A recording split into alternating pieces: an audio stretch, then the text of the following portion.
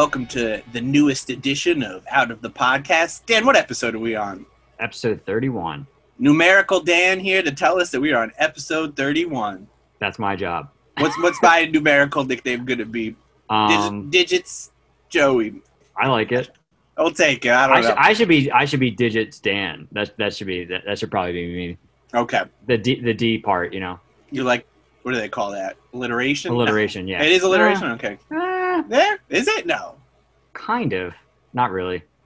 What is it called? It's something like that. Yeah. Struggling with the intro of the show, Dan. Yes, We're doing great. Off to a great start. Well, you can't believe we script this stuff. I know. I'm sorry. Speaking of catching you off guard, should we get to it? I guess. I'm scared. All right. Let's see what we got. Can you hear that? I can, yes. Hi. Hi, Mom. How's it going? Good. How about you? Good. Can you, Dan, say hi to my mom. Can you hear? Hi, how are you? You hear that, Mom? Yeah, who's that? That's Dan. We're doing the podcast right now. Oh, am I on? Yes. Welcome to the show. Oh, hello, everyone. She says, hello, everyone. Hopefully this is all working. We're trying experimental. I had the quickest of questions for you, if that's all right.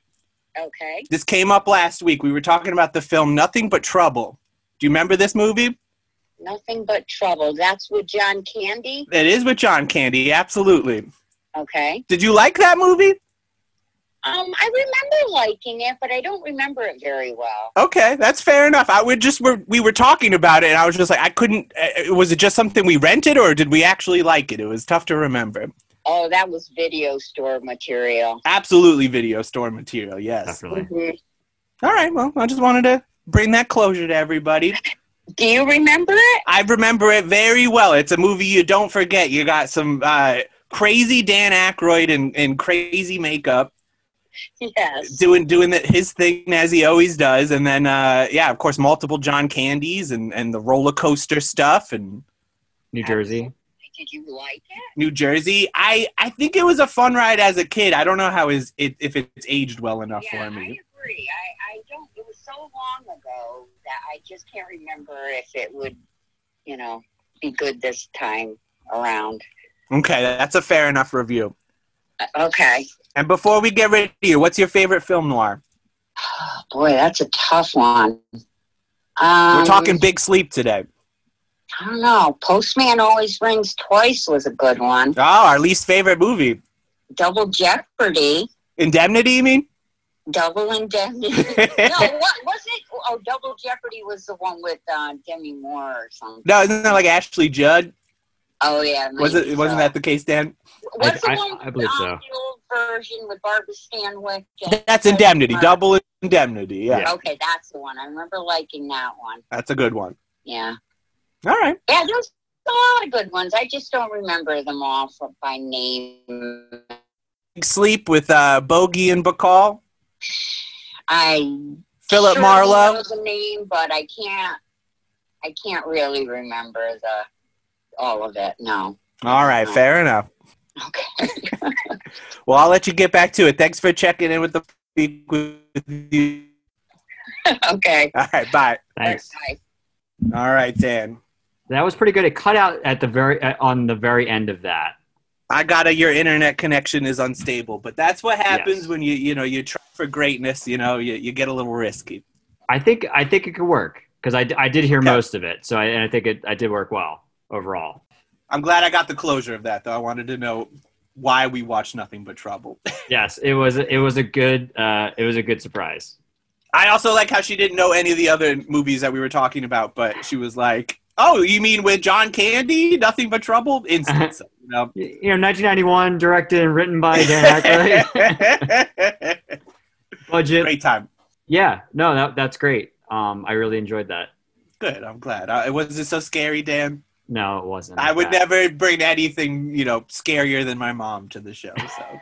No, your mom was a welcome guest on the show. Good. And welcome to the show, everybody. Yes. If we haven't done it already. How you doing, Dan? I'm doing all right. I recently started watching the Comedy Central comedy show Nathan For You. Oh, I like this. I had never seen it before. Is this a Hulu watch for you? This is a Hulu watch, and I'm almost done season 2.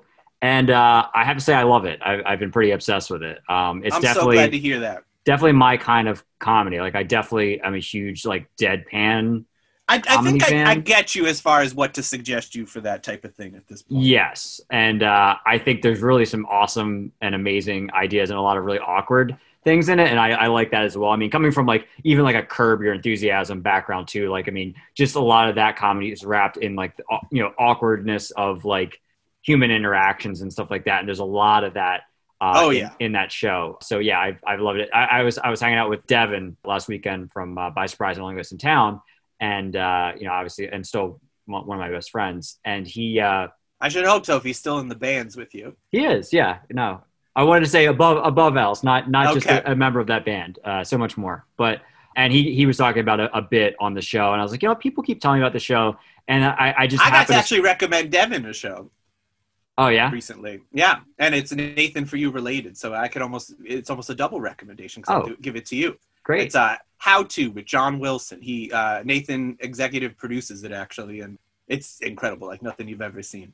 I think you may have mentioned that to me before. That sounds familiar. It's come up on here. It's good. I would also say Review, if that's still on Hulu. That was a Comedy Central show with Andy Daly. Yes, I remember that. Yes, I do remember that show. That was a brilliant one. Comedy Central loves to give you the good stuff, but then they take it away. Although Nathan For You had its full run, and thankfully that was like successful enough to succeed. Yeah, I mean, I remember it being on, but I guess at the time I just wasn't really watching a lot of television. Like I remember it being out, but I just never really like sat and watched it. But yeah, I'm really enjoying it. It's good as a complete experience having it all available to you now. Like I think it'll be a good time. Not that it's like telling I mean, it is in a way telling the same story, like of I don't know, friendship, longing. I don't know, but I don't. It's an interesting evolution, I guess I'm looking to say here. Well, it was kismet because he was talking about it, and then I came home and I was looking for something else, and I was on Hulu looking for something, and then it came up as being on Hulu. I was like, oh, okay. It just made perfect sense. I was like, I'm just going to start it. I'll give you kismet, but most likely I feel like anytime you're going on Hulu, they're like, would you like to watch Nathan For You? We have it. Like, it's one of their like, check us out. Please use our app. We have stuff. Yeah, that's true. I mean, I think I was also creating something similar, in a way. It's a little bit different, but like I watched the second season of I Think You Should Leave. About to ask you that. Yes. Yeah. Quite old, but yes. I watched this it time immediately. It was fresh. Yeah. What'd you think? I thought it was great. I thought it was really good. Good. I'm glad to hear that. Yeah, no, I really enjoyed it. I mean, I loved the first season. I think the first season was amazing, and the second season, I think, delivered. I definitely want to watch it again, but I was laughing from the get-go of the even just the first sequence with him trying to eat the hot dog in his sleeve. I was losing it. So that's all you need. Yeah, so it was good start. A lot of good bits. Sloppy steaks is good. I really enjoyed that. Or he I was just laughing at all those fucking bodies falling out of coffins. Like that was some of the hardest I laughed. And just as long as it went on was delightful. But Corn Cob TV.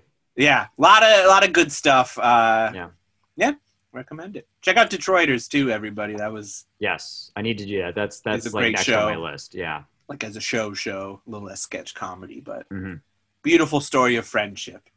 Don't get enough of those anymore. Yeah, just the story we're telling on a weekly basis, right, Dan? That's why we're here. Absolutely, that's the only reason we're here. Eat your heart out, Brady Bunch. Episode 31, A Story of Friendship. The story, yes. The intro is complete. Now we're beginning the story. Yes. Chapter 1, everybody.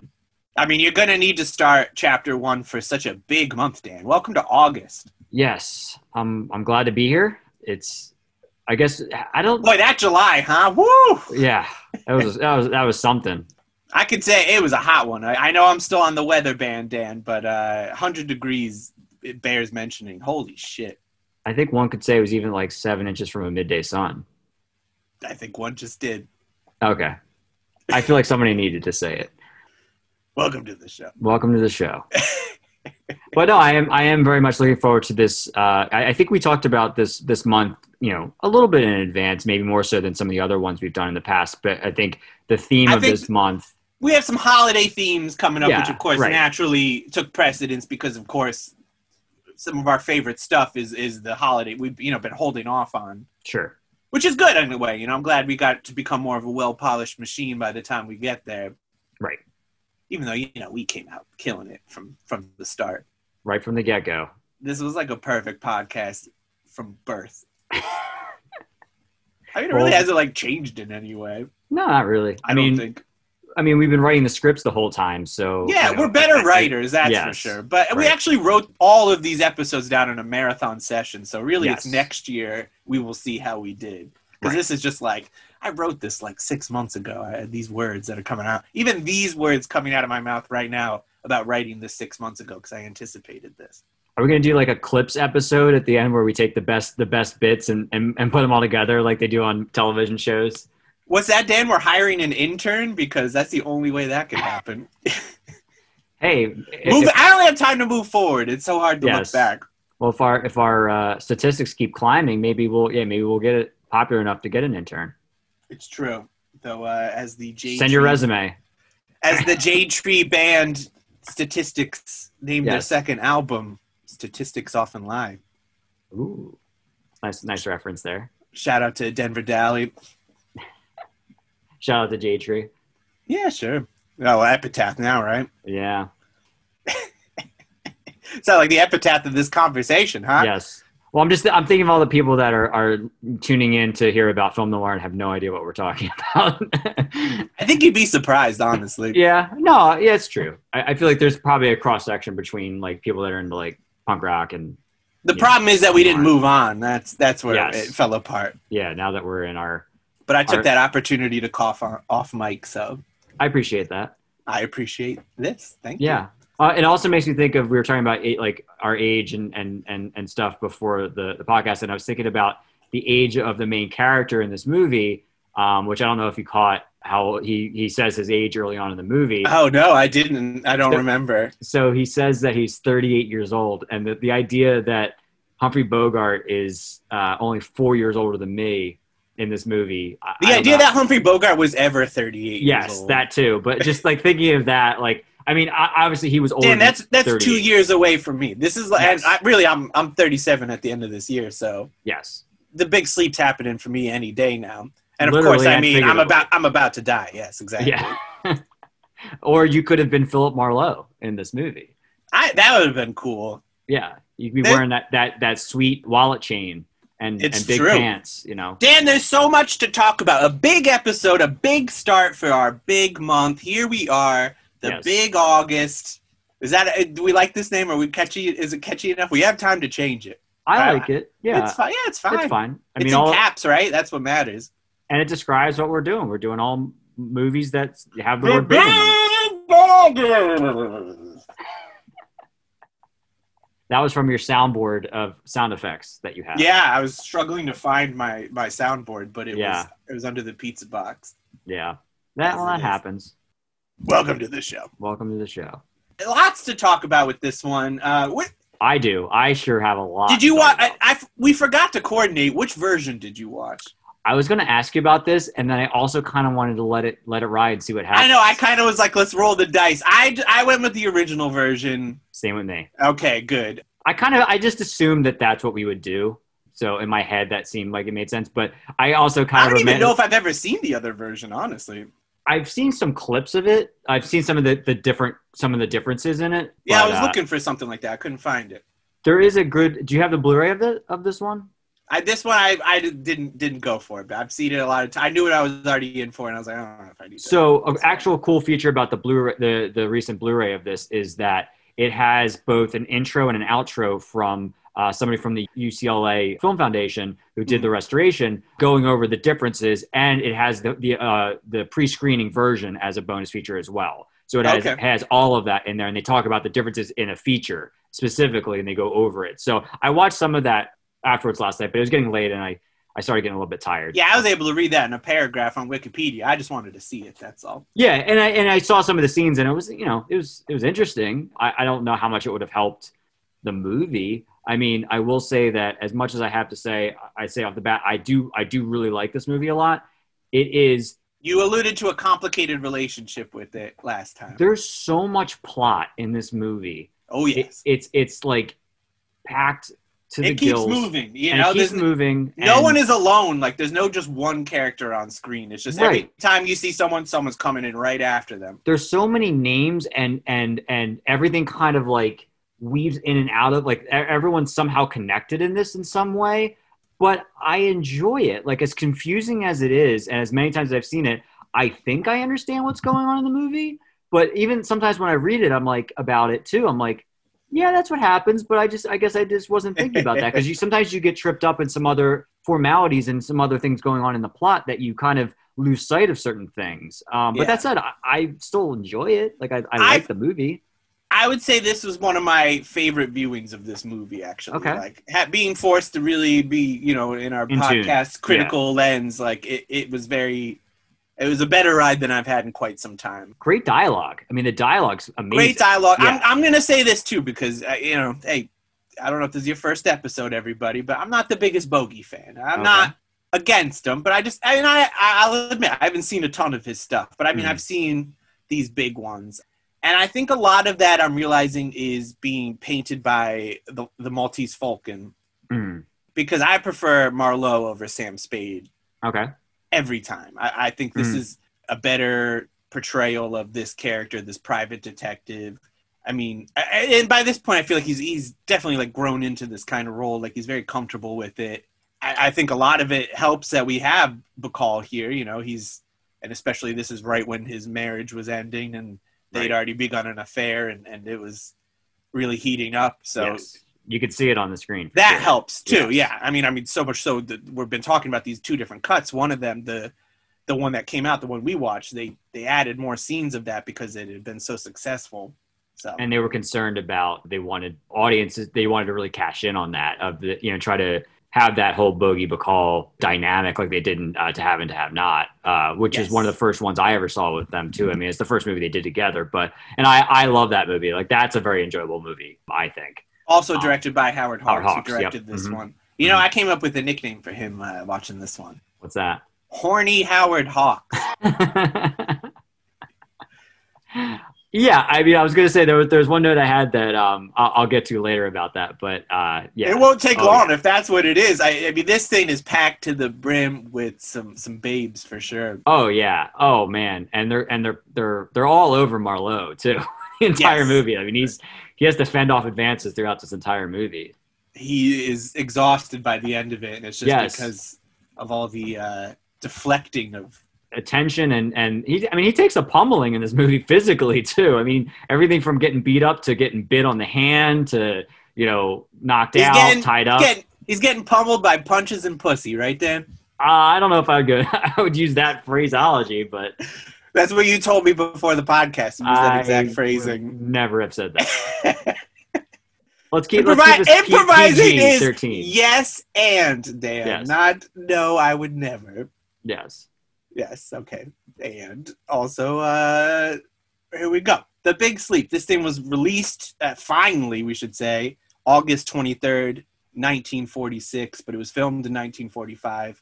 The war had just ended. The World War. The second one, right? We had two of those. Yeah. Great intro. Yes. Thank you. Yeah. It would have been right after the second one. Yeah. Thank you. And that's what. And I'll just say, I don't want to cut you off, but the reason why it also got shelved for a little bit is because of the war. You're only cutting off what I was about to say, so please. It was done, and they had so many like war-centric movies in the can that they're like, we really got to get these out before people are over it. Whereas like this is going to be timeless, you know. There's going to be a podcast someday where people talk about these things. Yeah, I mean, detective stories, I feel like, you could throw them in at any time, and I think people are going to be attracted to them and want to go see them. So I feel like that makes sense. But as a result of that, there's a lot of like things where you'd be like, that's a little weird, but it's because it was happening during the war. I mean, there's women taxi drivers and, you know, little signs on the car to tell you how much gas you can get. Yes, the rationing ones, yeah. Based on the novel. What was that novel called? Was it The Big Sleep, Dan? Of course it was called The Big Sleep. The titular Big Sleep from 1939. Almost 10 years later, this movie finally comes out. The novel, of course, by Raymond Chandler. Screenplay by William Faulkner. Ever heard of him? I think I have. What about Lee Brackett? I have as well. She's in there as well. What about Jules Furthman? No. Yeah, who's that, right? I don't know who that is. Well, it's produced and distributed by a couple of brothers, Dan, the Warner brothers. Are you going to do an Animaniacs reference there? I'll leave that up to you. All right. Well, I mean, they are pretty famous brothers. I will say that. That's true. The Warner sister, not so much, though. Yeah. Well, there's Jack Warner, and who's the other Warner? What was it? Wacko and Dot, right? Yeah, that's it. That's the right one. I like how one of those voices was just like, let me do Ringo Starr. His birthday was not that long ago. I mean, I know we're dating it now, but... Well, peace and love to Ringo. Yes. Don't send him fan mail. You ever watch that video? No. Oh, look that up. Or he's just going, peace and love. No more fan mail after this date. I can't sign it anymore. Wow. Like, he kept saying peace and love. He wants you to know, like, don't take it personally. I'm just Ringo Starr. His hand got tired from signing stuff, I guess. Yeah, not from picking up a drumstick, huh? No, not from that. When's the last time Ringo drummed? I don't know, but I was watching I was watching a Beach Boys live video, and he was sitting in playing drums for them like in the 80s, and I didn't know that happened until I watched this video. So it was like, was he the placeholder but before Stamos could come in? It was like mid 80s. I think it was like 85. So it was a couple years after Dennis had died. And I guess he was like just like a guest. I think he just was there. I think it was some type of concert. Okay. So John Stamos may have been on bongos at that point. He might have. I didn't watch the whole thing, but I watched a clip of it. I was like, I never knew that there was that Beatles Beach Boys crossover like that. So yeah. Was Brian gone too by that point? I think he was still there. Yeah. He was still there. Yeah. I mean, he would always kind of come in and out. So yeah, but I mean, like before he's like out. Yeah. You know, before he becomes John Cusack. Yes. Do you remember that movie? I like that movie. I saw that in theaters. I also saw that in theaters. I liked it. I will never see it again. Oh man, I own it. Okay, fair enough. I'm a huge Beach Boys fan. I'm not saying that you aren't, but I'm saying I'm just a huge Beach Boys fan. So like I will gravitate towards that type I of stuff. preferred Paul Dano, the Paul Dano end of things, you know, on that movie. Yes. Oh yeah, I think you did a much better job. Yeah, I agree. What's your favorite Paul Dano movie? I don't know if I'd seen enough of his movies to really have an opinion about that. I like him. Like I said, I don't know if I've seen enough of his work to really. I heard that Wildlife's really good. I think he directed that. I haven't seen that though. I've been meaning to. Check it out. Is it good? I don't know. I'll check it out. Oh, I think I said check it out. Like you're telling me to check it out. Okay. No, I would say check it out to both of us. Let's check it out. It's on Criterion. He was on that Showtime miniseries that Ben Stiller directed. It was The Escape from Damaram. I don't remember how to pronounce that prison, but it was like him, Benicio del Toro, and Patricia Arquette. That's an interesting cast. It's very good. Serious thing. I know I'm saying Ben Stiller, and people are going to try to go crazy, but this is like Walter Mitty era Ben Stiller, you know, where he's trying some new stuff. It's good. It was a really good, you know, based on a true story. I think once you know what the story is, you'll be like, oh yeah, I remember that. Yeah. Good time. Cool. He plays a really trashy dude, and it's fun. It's a fun performance. I'll check that out. But The Big Sleep, Dan.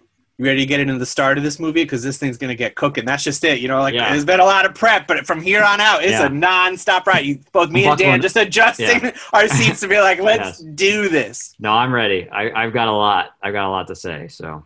You know what, though? What's that? I might slow things down again. That's okay.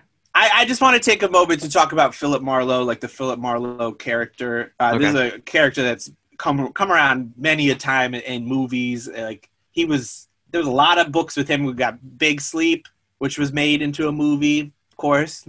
Maybe we've seen it. Farewell, My Lovely, High Window, Lady in the Lake, Little Sister, Long Goodbye, and Playback. Then you also have a lot of movie appearances. The first one was The Falcon Takes Over, which was an adaptation of Farewell, My Lovely. And actually wasn't Philip Marlowe, like they changed the name to, the detective's name was The Falcon, probably The Falcon back then. Yes. Played by George Sanders, who was sort of technically first, but if you're really getting into it, well, actually it looks like the next one, Time to Kill. Both these movies were from 1942. They changed the name again. They didn't really like this name of Philip Marlowe. And that had Lloyd Nolan as Shane. Michael Shane was the name they changed it to. Time to Kill was an adaptation of The High Window. And then we get Murder, My Sweet from 1944. Love that one. With Dick Powell. We're absolutely going to get to that one. I would say he's my favorite Marlowe. Oh, he's great. That's a really good movie. Yeah, I'm a big fan. I like Philip Marlowe in the sense that it's kind of like almost like the original like James Bond or Batman, where you're having like multiple people play this character, and there's like different versions. They're all great. I mean, we eventually get Mitchum playing them. They remake The Big Sleep. Yes, it's not as good. I'm sorry to say, but it is a fun time. A lot of people have come up to the role, and I like I said, I like Bogart in it. I think he definitely with this one that he definitely put his stamp on the character. Yes. So he's stamping his way into the mansion of General Sternwood. We're going to meet this Sternwood family, huh? Yes. We're going to meet one of them right off the bat. Yes, we are. Carmen Sternwood, Martha Vickers. Mm-hmm. Wow. Yes. Wow. This is, would you say it's like the most famous scene of the movie? Yeah, it's definitely up there for sure. Yeah. Boy, the stuff they were able to get away with in this one, huh? This is a horny Howard Hawks, everybody. This is what I say. Wow. She just really coming in strong. Like Dan said earlier, I mean, everyone's just throwing themselves at him, and she's just doing it right off the bat, very seductively. And I think she calls him cute like 30 times in this movie. Oh yeah. Well, you know. Hey, some people get a baby, some people get a cutie. You know. Yeah. Fair Gotta enough. take it. Yeah. Absolutely. Good morning.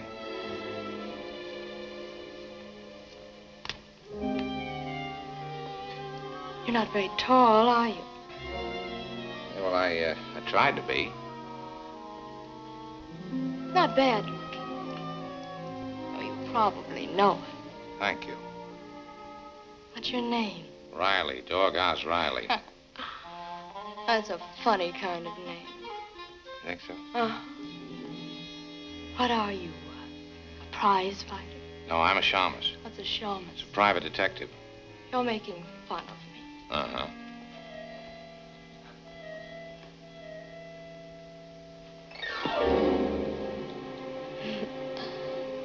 You're cute. They have a nice back and forth. Then the butler comes in. Do we know the butler's name? Oh, Norris. Played by Charles D. Brown. Mm-hmm. Good butler job. Yeah. Pretty interesting character actor thing to fall into where you're just the butler and everything. Yeah. Hey, if that's what you're good at, that's what you're good at, you know? But nowadays you're like casting heavy hitters to play these butlers. Yeah. The game's changed. Like, I guess the tradition of like Alfred the Butler, like he's always been cast with these character actors. Yeah. I mean, we saw one of them in, what was it, Odds Against Tomorrow?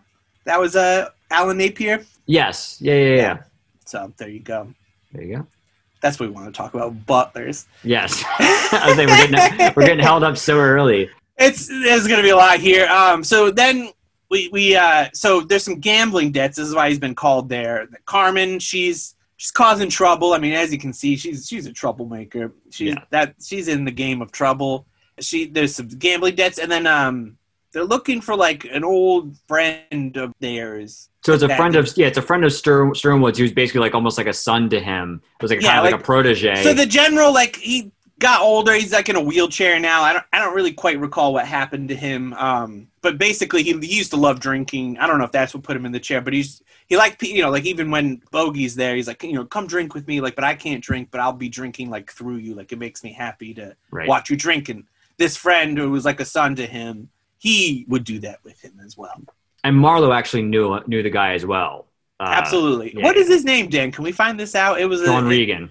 Thank you very much. And he never shows up in the movie. Is that right? He does not. Yeah, that was interesting. I was expecting him to come, but he's mentioned a lot.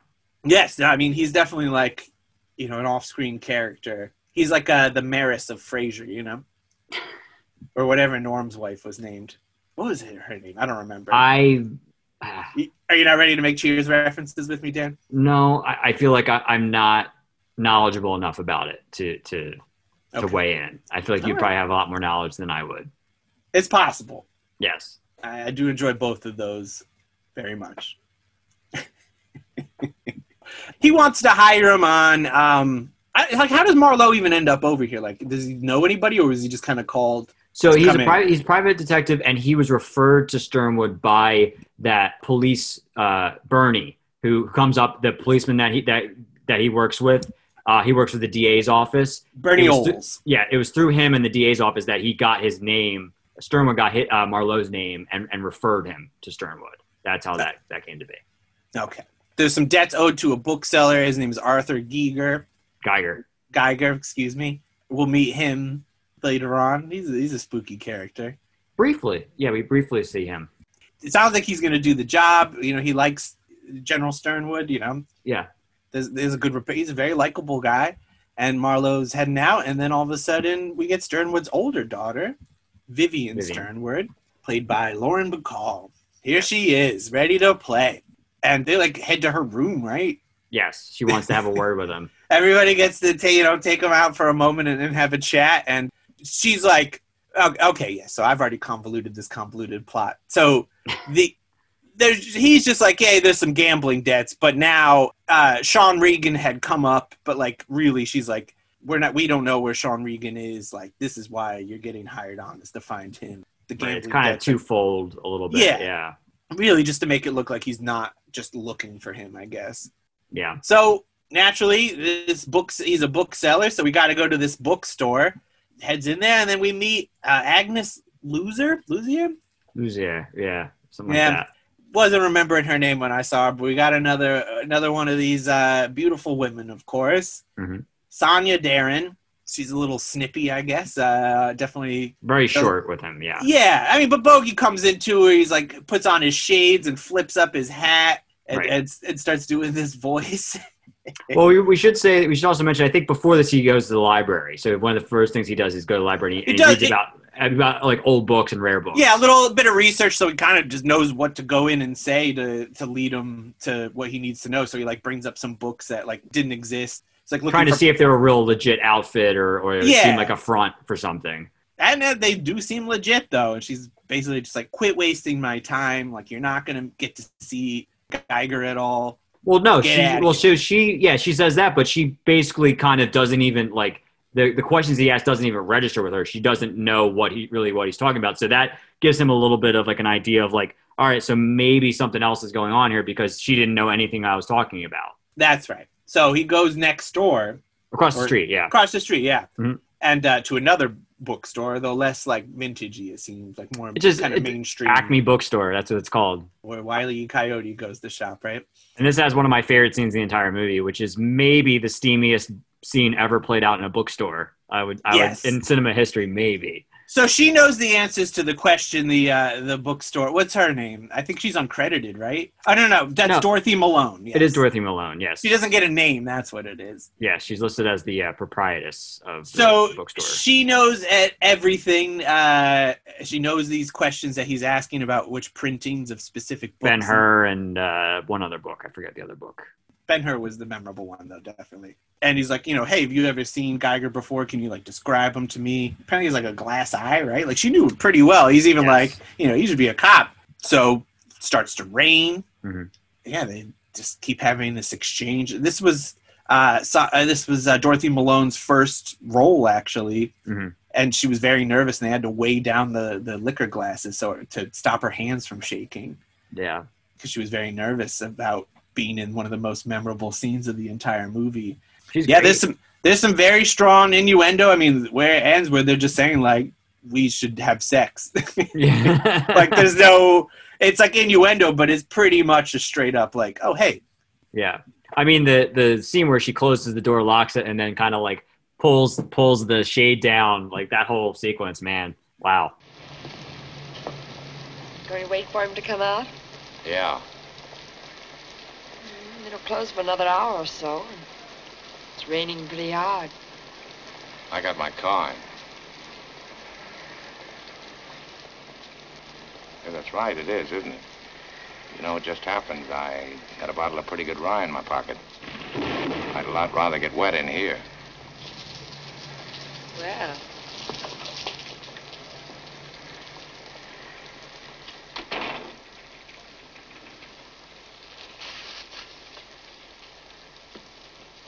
Looks like we're closed for the rest of the afternoon. Ooh-wee. Yeah.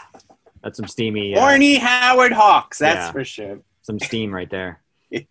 So after that, he does follow... Is this where he follows Geiger home after that? Correct. So, so finally he sees him leaving. So he exits the store and then follows him to his house. Go straight to the house, cool house. Yes, very cool. He's snooping around, and then we hear a very loud gunshot, at least in my copy. The gunshot and screams, and too. scream, yeah. So if you haven't seen this one, heads up, you might want to have the remote nearby to turn it down a little bit. And heads inside, and there's a body, is there not? Yes. We see a dead Geiger, R.I.P., and also our old friend Carmen. And she is wasted on drugs, very drugged up. Yes. Not being cooperative. And then there's also a hidden camera, like that's inside of statue. Yes. I mean, the decor, the interior decor is pretty amazing. There's a lot of cool, like, secret gadgets and stuff like that. I mean, eventually, like, we'll see, like, he's pulling out guns from his, like, under his car. Yes. Like, in a little switch, and it just flips right out. That's very cool. Pre James Bond. Yeah, exactly. That's what I'm saying. Philip Marlowe is the original James Bond. Yeah. You know, you got to start from the streets before you're going, worldwide. Right. Level of intrigue. Exactly. Yeah, the house was very cool. I remember pretty much all the decorums of like these homes where I was very taken with. I was like, I wouldn't mind ending up here. Yeah. Where does this take place? They don't mention it's somewhere in California, but I mean, they mentioned a couple of towns. They mentioned Realito, which I don't know if that's a real place or not, but I'm assuming it's just all in California. Yeah. And he mentions later on. He mentions he's coming from Nevada, so yeah, I just assumed it's somewhere in California, Southern California. Gotcha. So he sees this hidden camera, and also is like, there's no film in it; it's empty by this point. So something happened here. Seems like someone wanted to see something. But he takes Carmen home and then heads back to, evaluate the scene a little more. And it turns out the body is gone. There's just this big blood stain. Mm-hmm. Then also we learned that during the night, Sternwood's driver, Owen Taylor, is found dead in his limo that was floating off the pier. That's the one that they have to, like, bring up. Raise it out of the water. He gets that 2 a.m. house call from Bernie. The detective, police officer, tell him like, hey, like this happened. Maybe we should come down and check it out. Yes, and speaking of the convoluted plot, this is one scene in particular where nobody, the cast or the director, they didn't know if he killed himself or he was murdered. I mean, this thing just moves along without him. Yes. And a cable was even sent to Raymond Chandler, who told his friend Jamie Hamilton in a March 21st, 1949 letter, quote, "They sent me a wire asking me, and damn it, I didn't know either." I would, with the plot of this one, it's definitely just, you're going along for the ride. I will say, at least, as convoluted as it is, it makes it very easy for you just to enjoy the ride. Yes. And let it all happen. I mean, because, of course, the dialogue is so razor sharp. Right. But I think I've seen it so many times now that I've gotten to the point where, like, now I'm really dissecting it to try to understand it. You know what I mean? Like, I think there is a breaking point where you're just like, okay, I really want to, like, I was taking notes last night. I don't normally do that. Yeah. I'm just like, okay, so this links to this to this. Cause there's so much, like I said before, it's like, there's a lot of even loose ties to all these people. Like there's so many names to remember, and somehow they're all sort of connected to each other all through the Sternwoods. So, and a lot of blackmailing going on. I mean, that's the overarching thing throughout this movie. Do you think it feels so jam-packed because they probably just took the story of the novel and they're like, well, we also have a running time, so let's try to make everything happen? Like, do you think it probably reads a lot better as a novel? That's a good question. I would say probably without reading it, just because, I think it's like that happens a lot when you're adapting, a film out of a book that might have a lot of moving parts. It's like it's hard to convey that, and that could very well be the case. It's an admirable job, though, I will say. Yeah, like you said, I mean, I think it's more about the ride. I think that's what's important, and obviously the Bogey Bacall dynamic. I mean, that was really what they were pushing. Yeah, I mean, I think you're in a prime time of that dynamic too. Oh yeah, for sure. You're catching them at a great time, and it really helps the performances of this particular movie. Much to the chagrin of Howard Hawks, though, but we'll get into that. Yes, bit of a jealous man, horny and jealous. That's Howard Hawks, right? So Vivian comes back into Marlowe's office the next morning, and she's got pictures of Carmen that she received in exchange for a blackmail, or they were doing a blackmail, and they were going to say, "Hey, give us some money for these negatives." They they just sort of talk about the pictures, but this is something that in the novel it was more like straight up, like there's a lot of pornography going on that Geiger was involved in, and Carmen was also quite involved. Yes. Instead, they say things like Chinese dress and Chinese chair. Mm-hmm. So yeah, she's got these pictures. Things are heating up. Marlowe, he goes back to the bookstore. Is this where you meet Joe Brody, right? So I'm trying to. Eventually, that's where we get to, because he eventually finds out. That's where he goes, because he Is it follows like he it through comes the back taxi. to the bookstore and he's like, "Hey, remember me?" And then he like does the thing again, and she's Right. like, "Oh," and then like So yeah, Agnes, she's like, "Oh yeah, I hated you." Yeah. So what happened is the back room door of the book of Geiger's is open, and he sees Geiger's driver and another guy kind of moving stuff out of the back room, which seems Right. sketchy to him. So he leaves. Marlowe leaves, goes in the taxi, and tails them when they leave. When the two guys leave, and tail them to an apartment building that Joe Brody. He finds out Joe Brody lives in, so he starts this is kind where of you get connecting stuff. Yeah. and you get the female taxi driver here Correct. too, and he's like, I'm gonna like let's follow that car kind of mood or whatever. It was Yes. a good time. I like. It was a nice short, quick scene. Oh well, the great parting line where it's like. Here you are, sugar. Buy yourself a cigar. If you can use me again sometime, call this number. Day and night. Night's better. I work during the day. Everybody's ready to go. Everybody loves Marlowe. So yes, now we're at the apartment of Joe Brody, and he was someone who previously blackmailed General Sternwood as well. Right. He's a gambler. With and- Carmen. It was with Carmen. So like Yes. there is a relationship between the two as far as them knowing each other and that there's that past with them. And that leads him to Carmen once again, who is at Geiger's house, and she's trying to say it was Brody that had killed him. Mhm.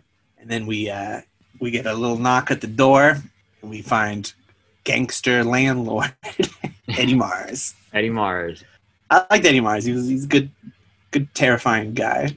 I like the banter between him and Marlowe throughout. I think they kind of throw some real spiked jabs at each other, and I think that's what I really liked about his performance. John Ridgely. He's like quietly intimidating. You know what I mean? Like there's something like behind him that you're like really like that is a little bit scary. I think that the men in this are all particularly terrifying. Like there's a good, Yeah. like you're actually kind of scared and feel stakes watching this movie compared to other ones where you just feel like Bogey's just coasting through it. Everything's going to be fine, Yeah. He takes some licks. Yes. Oh yeah. Some good licks, too. Yes. No, he gets beat pretty good throughout this film. So now Marlowe, he heads to Brody's apartment, and he sees Agnes and Vivian there. Yes. And then we also get Carmen, who comes in. She Trying to wants get the pictures, photos. yeah. Is this where he's like collecting all the guns? When does that happen? Yes. I like yeah. That where is, he- yeah, yeah. He just say like, while I'm collecting guns, that was just a good time. I don't know. It's just like it seems like sometimes when you're like, oh boy, this is a lot. Like they acknowledge it, in the lines, and I appreciate Yes. that. Definitely. We're all Bogey in this situation. Vivian and Carmen, he says to go home. Brody also admits that he was the one behind the blackmailing. He took the negatives of the photos of Carmen Mhm. from Taylor. Then there's a knock at the door. He goes to get it and get ready to turn down that volume again because there's a surprise gunshot. Loud blast. Loud blast. That's a good time. I like that one as well. There's some good blasts in this. Yep. Not necessarily a blast of silence, though, huh? Just a blast of sound. I was waiting for you to say it. I just had to get those wheels a turning there first. That was the Uh, setup, the volley, and then I was waiting for you to spike it. It's 20 love. I don't know. It's been a while since I remember my volleyball. Yeah, I think that's tennis. I'm always down to play volleyball. It just, Are you? Yeah, I think so.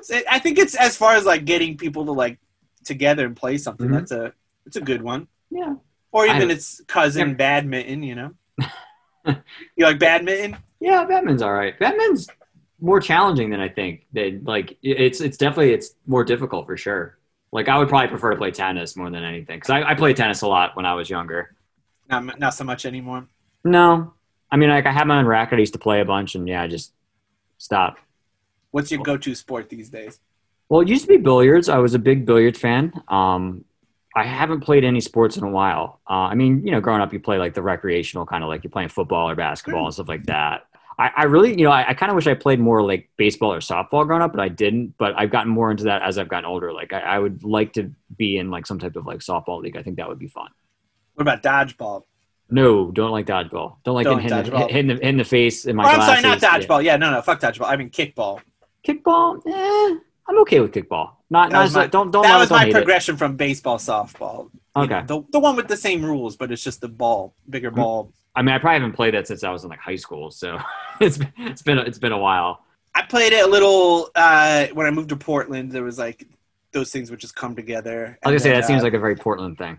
it was also very big in Kansas, in Lawrence, Kansas. They had like the Kaw Valley. It's like a huge thing. Like people create teams. And actually, fun fact on the Radar State album where I did the tape of, there's a song about it. So About kickball? yeah, all about the whole thing. One of the prior songs. Wow. Fun facts here. We're keeping them coming. Marlowe goes after this guy who shot the shot, and then we get Carol Lundgren, who is Yes. Geiger's former driver. Mhm. This was another thing I think that was taken from, in the books. There was like a bit of a relationship between Lundgren and Geiger. Is that correct? That Was is it those two? in the novel it was, but because of the Hays Code, they weren't really allowed to talk about it in the movie. Yeah, So you they don't couldn't- really mention anything like that in the film. Not at all. I don't even think it's alluded to really. No. It's Lundgren's just like kind of in and out. Yeah, I mean the Acme bookstore woman that we see earlier, she mentions him briefly and says that it's like his shadow. Basically, it's just like his driver, bodyguard type guy. Like he's just there, but he's kind of also like just all caught up in this whole web of blackmail and extortion and whatnot. So he thinks, I guess, Yeah, Joe and he Brody's- thinks- yeah, He is swindling them. So yeah. that's why he did what he did. But Marlowe, he calls the cops to go arrest him. And then we're headed to Mars's casino, Yes. where he's asking about Regan, who was supposedly running off with Mars's wife. Mhm. He gets real like squirmy about it. Yeah, exactly. He's just saying, like, hey, you got to worry about Vivian. She's running up some gambling debts. And we start to see more of her behind the scenes at this casino as well. Yes. She's singing singing? songs. Yeah. That scene's great too. I really Absolutely. enjoy the little like nods they give, little like Yeah, that crazy song that was like the lyrically horrific. yes. But when his wife said, "Sweetie, what did you get for me?" He socked her in the choppers. Such a sweet, sweet guy was he. And her tears flowed like wine. Yes, her tears flowed like wine. She's a real sad tomato. She's a busted Valentine. Knows her Mama done told her. that a man is darned unkind. I'm a telling you, mister. I'm telling you, mister. She was a sob sister. Sob sister. Lying on a pillow. Weeping like a willow. My, oh my, how that baby could cry. And her tears flowed like wine. Yes, her tears flowed like wine. She's a real sad. No, that was a great Bacall scene. I really like her in this too. I mean, Yeah. No, I love Bacall. I'm a big fan. I think she's more consistent than Bogey, in my opinion. Yeah, I mean I think What do she you, did what do you think?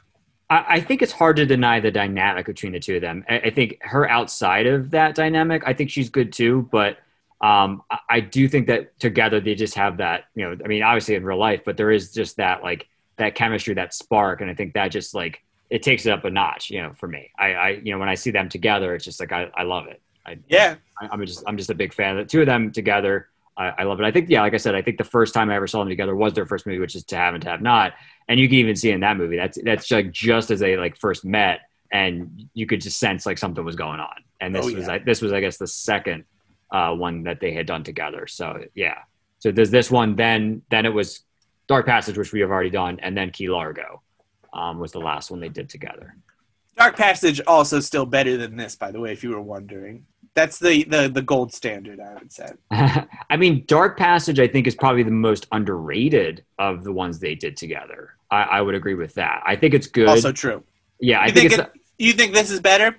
I don't know. I mean, the plot is still a little bit confusing on Dark Passage, but it makes more sense than this movie. I mean, it's not hard for anything else to make more sense than this movie, but like I said, there's just a certain sometimes there's just a certain intangible about this certain movies like Big Sleep where it's just like you do enjoy it for what it is, even though you can't always make sense of it. Like that's part of what I enjoy about it is that there are a lot of moving parts in this film, but I enjoy every minute of it. Like I enjoy absolutely being in this world.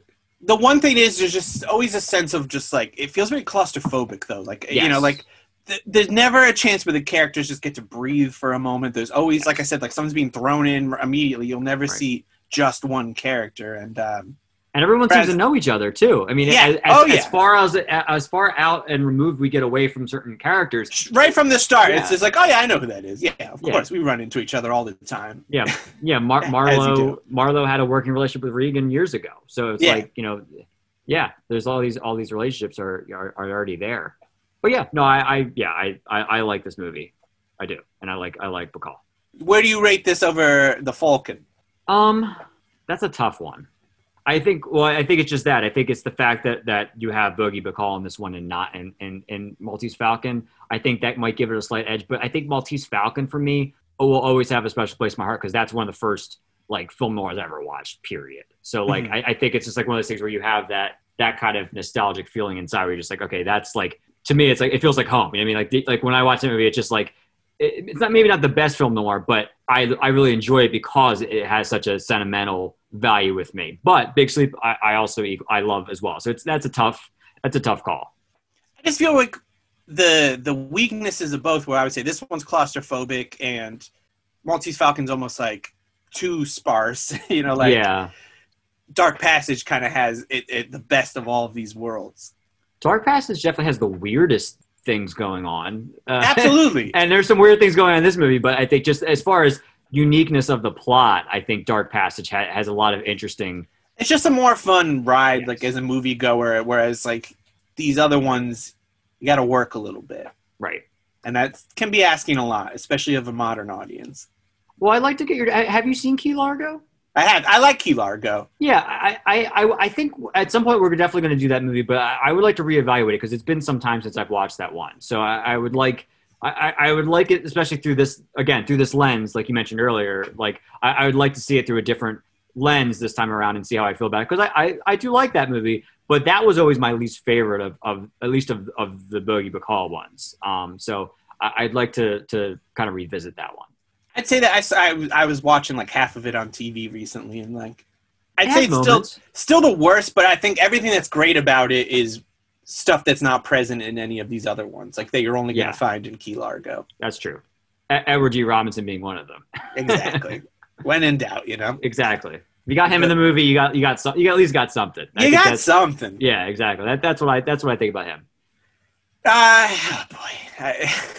I hate talk. I really wish it's more of a fun facts movie because this one just like it's a slog. I don't know. Well, let's try to rush through some of this, Dan. Well, that was my point. Even I think harkening back to the last episode, that's why like I had like a love hate, and I was concerned about us doing this episode because as much as I love this movie, talking about it, the plot is not the best part about it. You're just talking about like, oh my god, these moments, you know, like these scenes, like the action that goes on. So, some of like the elements of it are just really cool and fun to watch and experience. But trying to explain it and talk about it how we would on the podcast, that's what I was concerned about. Like I absolutely felt for you more than anything because you take that role, and I was feeling for you. I was like, this is going to be such a difficult episode to trying my hardest, but it's being hard. It's almost taking all the joy I felt last night when I was watching this and being like, oh, Big Sleep's such a fun time. I get this movie, and then it's like, oh my god. I'll say in real time, you're doing a fantastic job. So thank you very much, Dan. I don't want you to feel down on yourself. I will say, having our Vertigo episode just came out, which I was poo-pooing on the entire time, and listening back to it wasn't as bad as I thought. No, I think that went pretty well. So I'm hoping that this will be the same case because I'm feeling semi-similar to that episode, hey man, but mostly just in the slog of it all. But the next scene that we're about to talk about, I like a lot. So she wins a big wager. She's doing great. She's having a great time at this casino, and they head out, and she's, you know, a little liquored up probably. You know, she's saying, you know, Marlo, you take me home. And then all of a sudden, one of these henchmen of Mars comes out and tries to rob her, but Marlo handles it. But he's just like, obviously, you set that up. That's a nice little trick you did, but I'm Philip Marlowe. I'm on top of this the entire time. Yeah. As they're driving back to her place, he's trying to figure out if there's more of a connection with Mars, but she's not saying anything, even though there's clearly something going on then. But she admits that she's falling in love with him, and you start to see like a little bit of like they kind of express their feelings a little bit towards each other at this point. Was this some of the stuff that was like refilmed? I would imagine. I don't know the exact scenes. I think because I know like all the stuff that was added was really. I mean, some stuff was taken away, which we'll get into. It's actually the next scene. Well, I do know one scene in particular that was added was the one where they're in the nightclub, which is coming up, where they have all the horse racing, like double entendre. Yeah. That was added. It's really just like they added all these scenes between them, like we were saying, to capitalize on this love affair that America is. And that's another great scene, great favorite scene in this movie, which I'm looking forward to us getting to. Oh yeah, but we're heading back at home at Marlowe's place, and very flirtatious Carmen is waiting there. You know, she's putting her finger in her mouth, her thumb in her mouth as she does, which they alluded to earlier. They were saying like that's what she does when she's just trying to like get people to do what she wants and play coy. And this one was apparently refilmed because in the original version, she's like nude in a bed waiting for him. Is that correct? Yes. Well, that was how it was portrayed in the novel, right? At least that's how it was. But I think this was this was a scene that was added actually in the movie. Yeah, I believe they had changed that, and they were also saying Raymond Chandler had been saying that Martha Vickers as Carmen Sternwood was very successful, and they were actually worrying that it was overshadowing Lauren Bacall. So they say a lot of her stuff was taken out. Yeah, that's true. Yeah, I can see that. I get it. She does effective. Great. Yeah, she's good performance. She bites his hand at the end of the scene. So, that is so cool. I thought that was great. And so throughout that, she's just saying, you know, she didn't really like Regan, and she's saying that Mars calls Vivian very frequently, so you might want to watch out on that one. Yeah. And so she tries to seduce him again, but he's not having it. He throws her out. The next day, Vivian says, hey, Marlowe, you can stop looking for Regan. He's in Mexico, and I'm going to go see him. And at this point, we also then get Marlowe getting beaten up. Is this like when he gets beaten up with the fistful of change or whatever, the roll of, I don't know if it was quarters, but that. Yeah, the two guys, he's like walking down the street, and he kind of gets accosted into the alley. And gets beaten up by two of Mars's guys to kind of like back off. They give him a good tune-up. I was impressed by that. It was probably the most impressive violence in the movie. Because there's a couple punches that, you know, could use a little more oomph, but it's the 40s. You know, you get what you can get. But this was very effective. I mean, he was going like stomach into the back. I mean, he was getting worked over pretty good. Even just seeing like that fistful roll of quarters or whatever was always fun to see. That's how you know, there's some dirty business going on here. Yeah. So then we get Harry Jones, Dan. Here we go. Finally, an old friend of the show. Yes. A film noir favorite. Alicia Cook Jr. He's got to be our most covered actor on the show, right? At this point, he's definitely appeared a couple times, but he's going to appear a lot more, too. Absolutely. He's in a lot. Because that's just it. Like, because he's not like a headliner, he's able to just infiltrate his way into so many of these. Has he ever headlined a movie? Yes. So he, I believe he's the main character of Phantom Lady with Ella Raines. Yeah. So he actually plays a pretty prominent role, probably the most prominent role I've ever seen him in. I would love to see that. He deserves it. Yeah. I mean, fantastic movie. I mean, I've been waiting for us to get to that. Yeah. I definitely think you'll enjoy it. But yeah, he plays very prominently in the role, which is great. Excellent. Yeah. I'd say him and probably like Robert Ryan are probably neck and neck. We've done a decent amount of Robert Ryan. Yes, lots of Robert Ryan. Yes, and we got more coming up. We do. So it's going to be a real race. Yes, looking forward to it. Pick your favorites now, folks.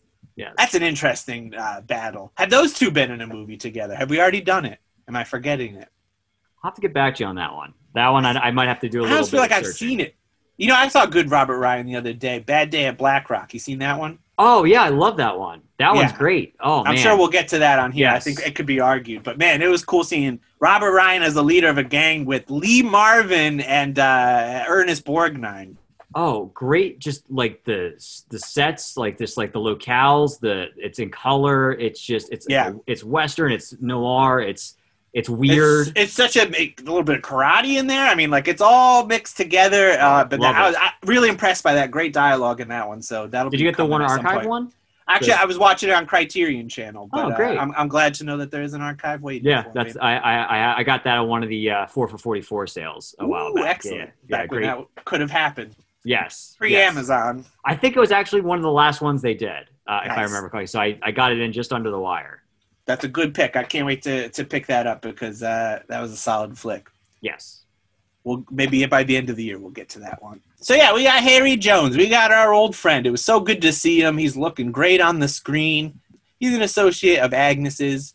Yeah, he says, "Hey, she's got an offer. We know where Mars's wife is. Just give me $200."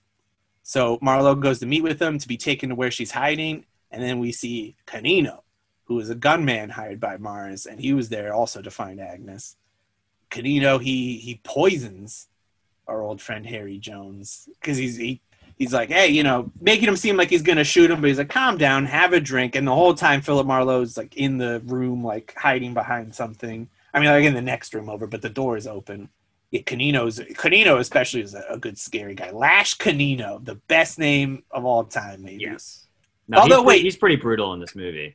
There is one more good name coming up, actually. I don't know. Yeah, we're coming up. But yeah, that was played by Bob Steele, which is also another great name. If you see Bob Steele as Lash Canino, you know you're gonna in for a good time. I would just buy a T-shirt that just said that. And Bob Steele as Lash Canino.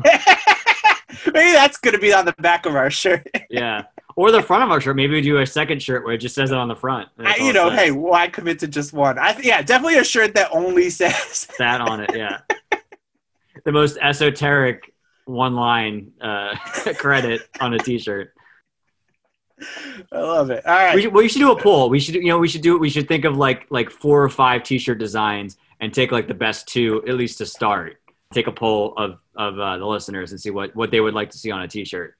Oh man, yeah, because there's another one I would also like to see of. Oh my God, what was the guy's name? It's not on my cast list, but at the auto place that's coming up. Oh yeah. Dan, you look that up while I'll get us through the rest of this. But yes, yeah. No, I know exactly what you're talking about. Yeah. Canino, Poison, Jones. So see you later, Alicia Cook. We loved having you. And then he also, as Jones is dying, like he gives up a fake address for Agnes, because he doesn't want her to get hurt. And so, like, even afterwards, after Canino leaves, Marlowe, like, he calls something, and he was just like, hey, I'm just trying to, like, check in on this person. And they're like, no one is there by that address. Don't worry. So yes, it feels okay. Agnes telephones the office while Marlowe is still there. He like picks up the phone. He's like, let's meet up. So this is where we head to the auto shop in a town called Rialto.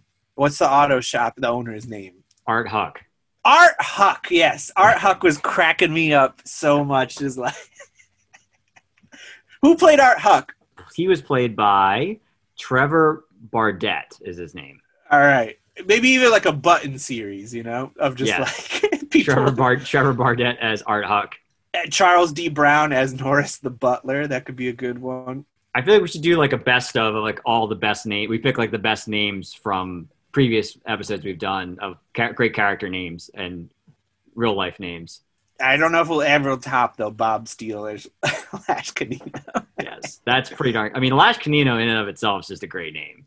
Absolutely, as is Bob Steele. Yeah, that's why it's perfect. Do you think he even just came in and they're like, "Oh, we saw your name, and of course you got the part." And you're terrifying. Oh, cool. Well, we just hope that it's actually his birth name and not like a stage name. I know. That could happen. That's what we have to be. Pulls the old Lauren Bacall, Yes. I mean, a lot of people did that, especially back then. So. I mean, I did it. It's not my real name. Yeah. So there you go. Your name's Art Huck. Fuck you. I finally got him. Yes. Episode 31. I finally got him. Episode 31, Dan has some fun, huh? Yeah. Oh, boy. Art Huck. It's been my goal to get you laughing to the point of completely derailment. Boy, you really pulled the Bob Steele as Lash Canino on me. Yes. So now we're at this auto place, Art Huck's Auto Yard or whatever it's called. Yeah.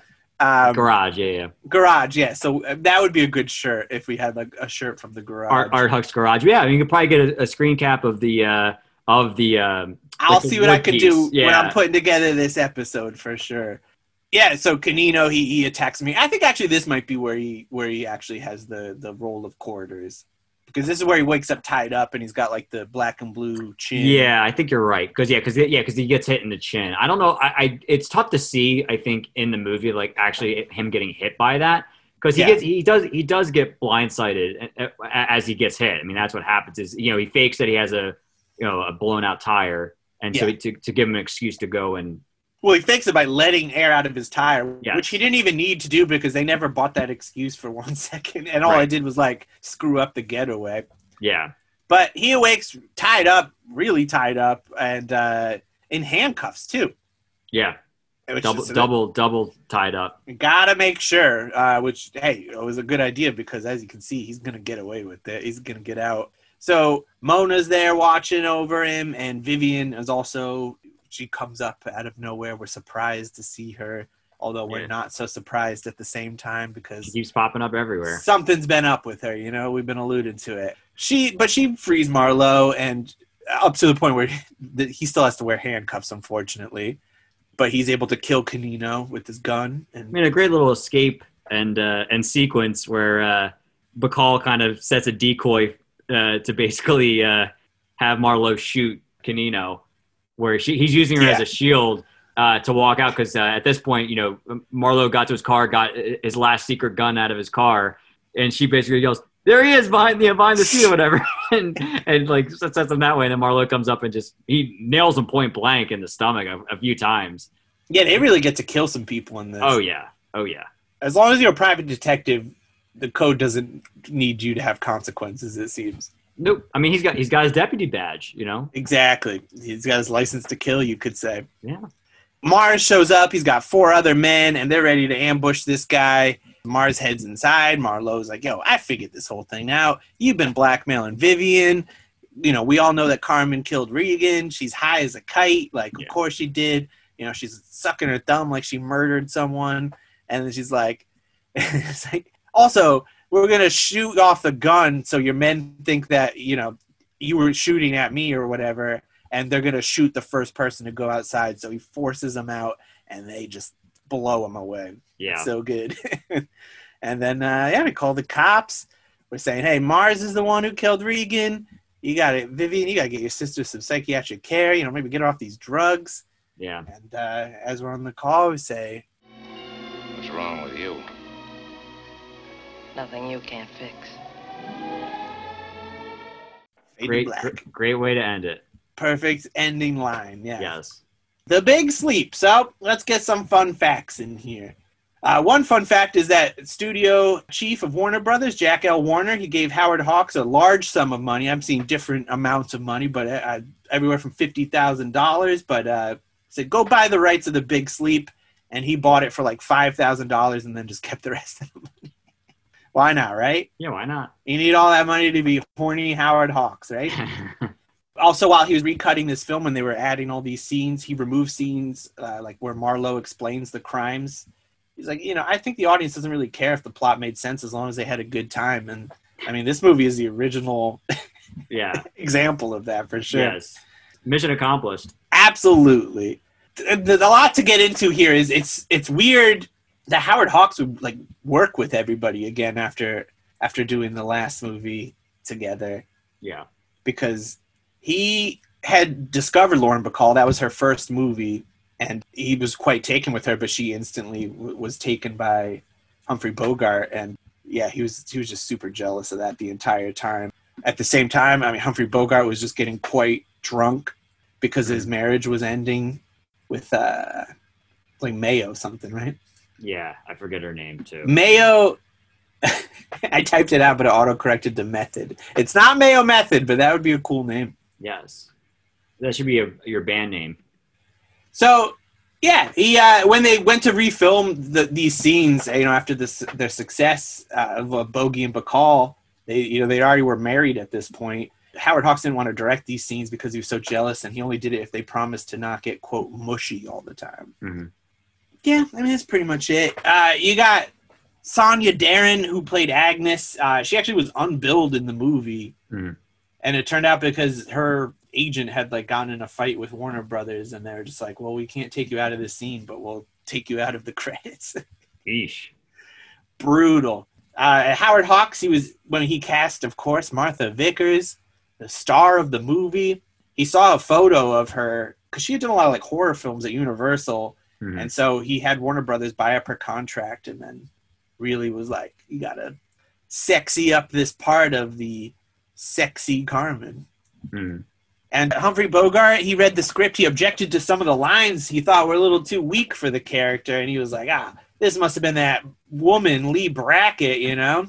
That's how these times are. A woman could never do this. But then it was like, oh, by the way, those lines were from William Faulkner.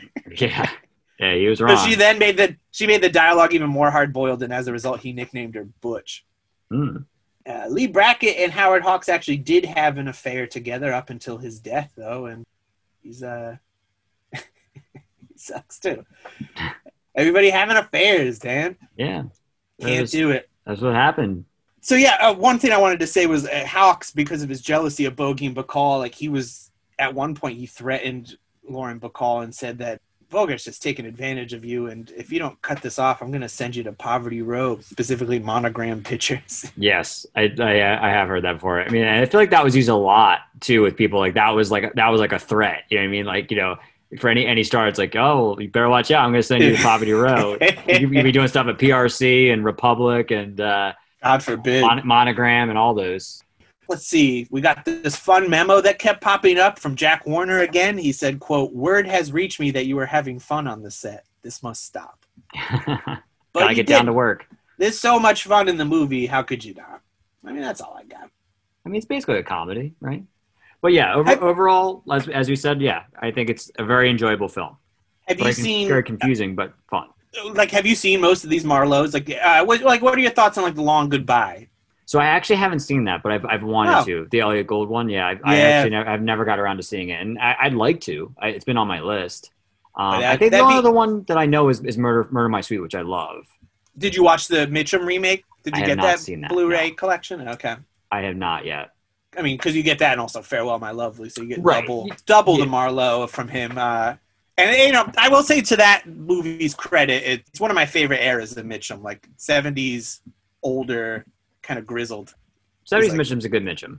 In many ways, it's the best Mitchum. Yes. But, yeah, Long Goodbye, I'd be curious to hear what you think. I have a complicated relationship with that one where, like, I appreciate it, but it's, I don't know, a little loose with the rules, I guess. I don't know. Yeah. I'd like to see it. Apparently, James Garner played Marlowe as well in a film just called Marlowe in 1969, and it was the partial inspiration for the Rockford Files. Oh, there you go. But, of course, Lady in the Lake we'll get to. Mm-hmm. We're going to get to Murder My Sweet. Mm-hmm. And who knows, maybe in year 6 of this podcast, we'll get to these other ones. Yeah, never know. You never know with us, especially when you're having a big month, Dan. Yes, big month, big movies. You ready to get big once again for our second big movie? I can't wait. We are going to watch 1949's The Big Steal. Which is, speaking of Mitchum. Extra, read all about it. Army payroll stolen. Extra.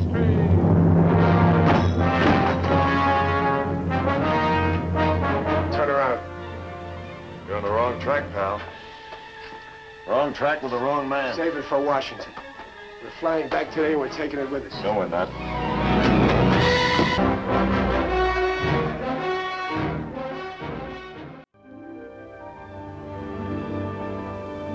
What are you looking for? Huh? Well, just a few $100,000. There's nothing here. All right, where is it? Darling, I don't think you'll shoot me. You're taking Halliday's word against mine.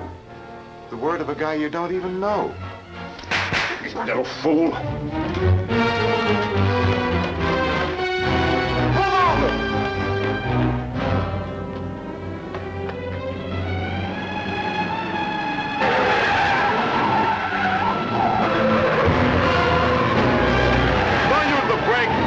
Second, that way you won't lose speed. This is a fine time to give driving lessons.